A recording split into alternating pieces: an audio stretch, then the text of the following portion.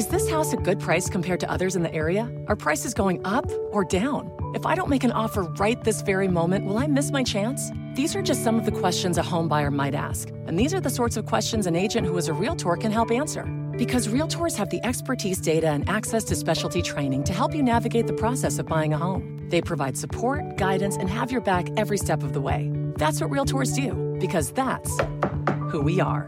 Realtors are members of the National Association of Realtors. If a friend asks how you're doing, and you say, I'm okay. When the truth is, I don't want my problems to burden anyone. Or you say, hang it in there. Because if I ask for help, they'll just think I'm weak. Then this is your sign to call, text, or chat 988 for free, confidential support. Anytime. You don't have to hide how you feel.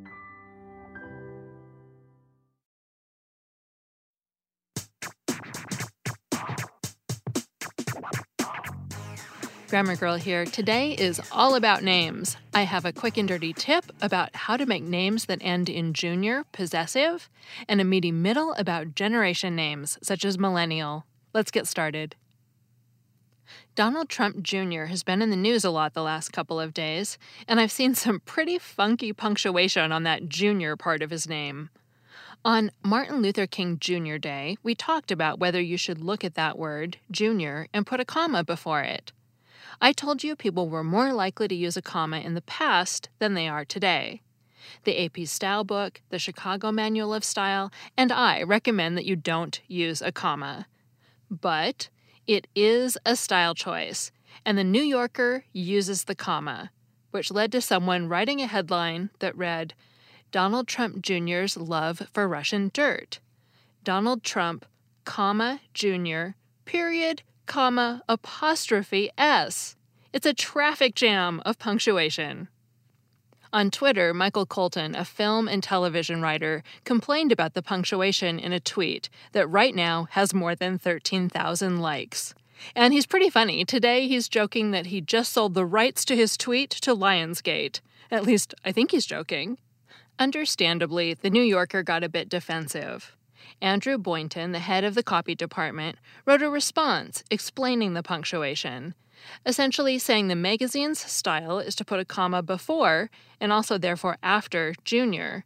And when that's your style and you have to make a name possessive, that's what you get. It might look bad, but it's correct. I've never seen a style that says it's okay to put a comma in the middle of a word before the apostrophe S. And Chicago seems to specifically recommend against it. But that's what house styles are about. You get to say, this is how we do things here, and it doesn't matter what other people think. In fact, as far as I know, The New Yorker is also the only publication that puts a diaeresis over the second O in the word cooperate. A diaeresis is a mark that looks like an umlaut, the two little dots over a letter you often see in German. But a diaeresis is there to show you that the letter starts a new syllable. So you know the word is pronounced cooperate and not cooperate. So this isn't the first copy editing choice that makes The New Yorker seem a little out there on its own. The New Yorker headline is the ugliest one I've seen, but lots of other publications that follow the more common style, no comma, are still making Donald Trump Jr. possessive, which leads to a punctuation doublet. For example, this one from Slate. Donald Trump Jr.'s free speech defense. Trump Jr., period, apostrophe S. Which again is correct, but boy is it ugly. I know the news cycle is fast. If I wanted to be in the game, I should have published this story yesterday. And sometimes you just have to get the story out. But for the love of all that is simple and clear, please spend 10 seconds trying to rewrite your headlines that are making Donald Trump Jr. possessive. The punctuation becomes distracting, and whether you get all the rules right or wrong isn't the point. You don't win a medal in the copy editing Olympics if your punctuation follows your house style, but looks so weird that people are thinking, ew, what's that? Is that actually right? So I respectfully suggest that copy editors get ahead of the problem and release an email. Show your writers ways they can rewrite these troublesome headlines, because it looks like this guy might be in the news for a while.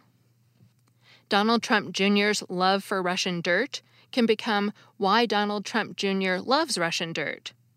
Donald Trump Jr.'s meeting with a Russian lawyer can become when Donald Trump Jr. met with a Russian lawyer, and so on. I'm sure there'll be times when it's too hard to come up with a good rewrite, but they'll be rare. And that's your quick and dirty tip. Editors, give your writers examples ahead of time to help them avoid these double and triple punctuation mark train wrecks on names that end in Jr. There are any number of reasons you might consider selling your home. To move closer to family, live within a smaller budget, or just wanting a change of scenery. Whatever your reasons, having to figure out all the various housing market trends in your area may not be what you signed up for. That's where an agent who is a Realtor comes in. Realtors have the expertise to help you find the right price and navigate the process to sell your home in a way that's right for you. That's who we are. Realtors are members of the National Association of Realtors. Remember the frustration of trying to memorize vocabulary and grammar rules, only to find you couldn't actually use the language in real life? Well, there's a better way to learn.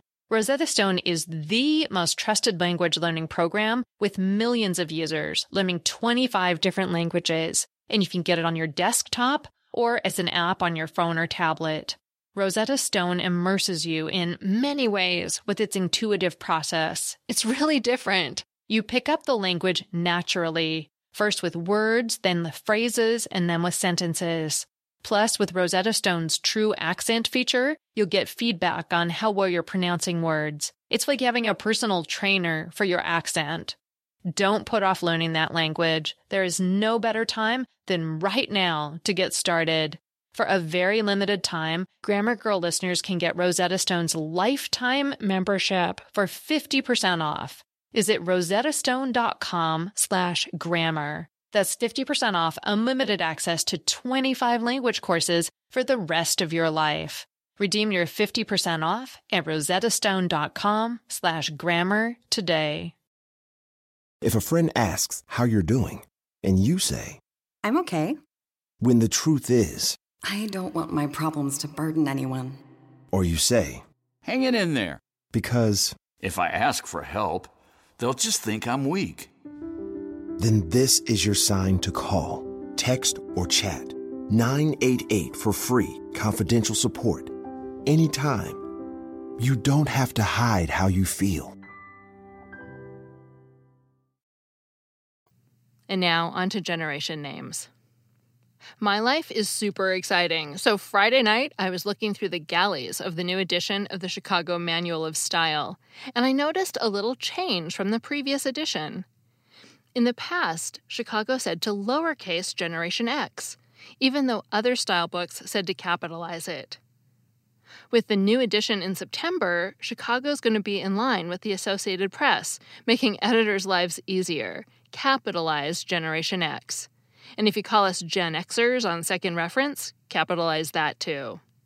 But knowing when to capitalize the name of a generation isn't as straightforward as you'd think. Although Generation X is capitalized, Baby Boomer and Millennial are lowercase. But then the Greatest Generation, which generally means Americans who became adults during World War II, is often capitalized. So what's going on?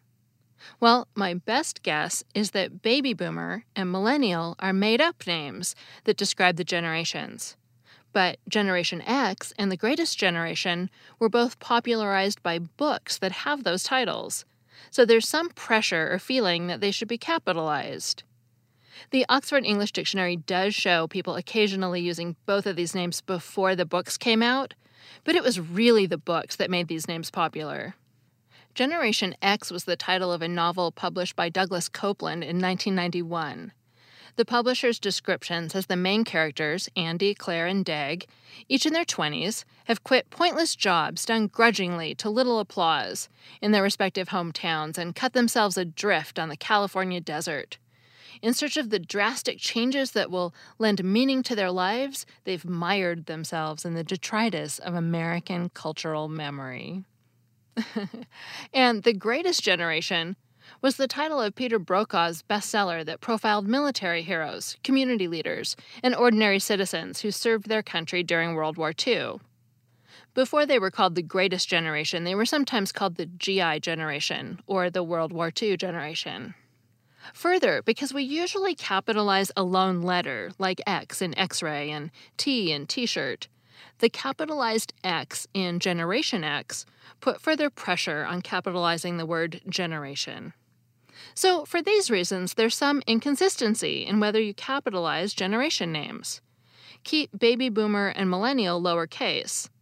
You'll see more variety in how publications treat the Greatest Generation and Generation X, but they're often capitalized. Oh, and so far, the generation after the millennials seems to be going by Generation Z. Follow the style of Generation X and capitalize Generation Z too. The reason I say so far is that millennials were originally called Generation Y, but then they got a better name. So I'll keep my fingers crossed for Generation Z's prospects. Another tricky point is how to actually define these generations, because aside from the baby boomers who get all the good stuff, people don't agree on the definitions. Everyone seems to agree that baby boomers are the people who were born after World War II, between 1946 and 1964. The AP Style book says that span is defined by the Census Bureau. Boomers have also been called the Me generation. But then, Generation X is defined simply as the generation after the baby boomers, and millennials are defined as 2 generations after the baby boomers.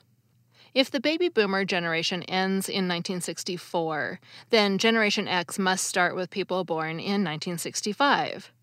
When it ends is the fuzzy part, but most sources say the last Gen Xers were born in 1980, plus or minus a couple of years.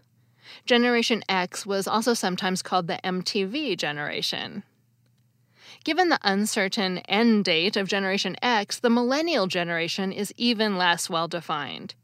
Their start date is whenever you agree that Gen X ended, and there's an even broader range of when people say the last millennials were born, anywhere from the mid-1990s to the early 2000s. I'm not even going to try with Generation Z. Ethnographic studies from the Census Bureau say that we'll only know the best boundaries for younger generations after more time passes. So, generations are trickier than you might have thought. The cutoff dates are fuzzy, and you capitalize some, the Greatest Generation, Generation X, and Generation Z, and you keep others lowercase, baby boomers and millennials. Thanks to a couple of listeners who told me where they listen this week. Daniel J. Lewis from theaudacitytopodcast.com made me laugh when he said he listens to Grammar Girl like an 800-pound gorilla, wherever I want. And David says he listens driving past the Johnson Space Center on his way to work at the Lunar and Planetary Institute. That sounds interesting. I'm Mignon Fogarty, better known as Grammar Girl. My AP Style webinar just became available on demand at Reagan Communications, so I'll put a link to get it in the show description for this episode. You should be able to see it on your phone or whatever device you're using to listen. And the webinar is great for you and your colleagues to watch together to improve your writing. Grammar Girl is part of the Quick and Dirty Tips podcast network, and if you're looking for another good listen this week, Nutrition Diva has a great review of the new food documentary, What the Health. That's all. Thanks for listening.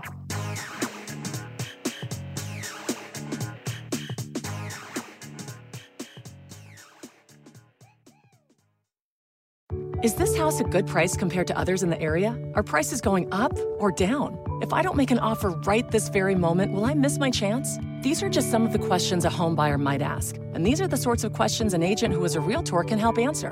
Because Realtors have the expertise, data, and access to specialty training to help you navigate the process of buying a home. They provide support, guidance, and have your back every step of the way. That's what Realtors do, because that's who we are. Realtors are members of the National Association of Realtors.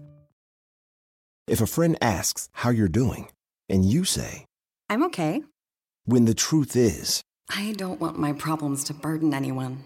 or you say, Hang it in there.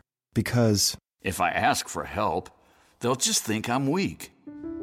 then this is your sign to call, text, or chat 988 for free, confidential support. Anytime.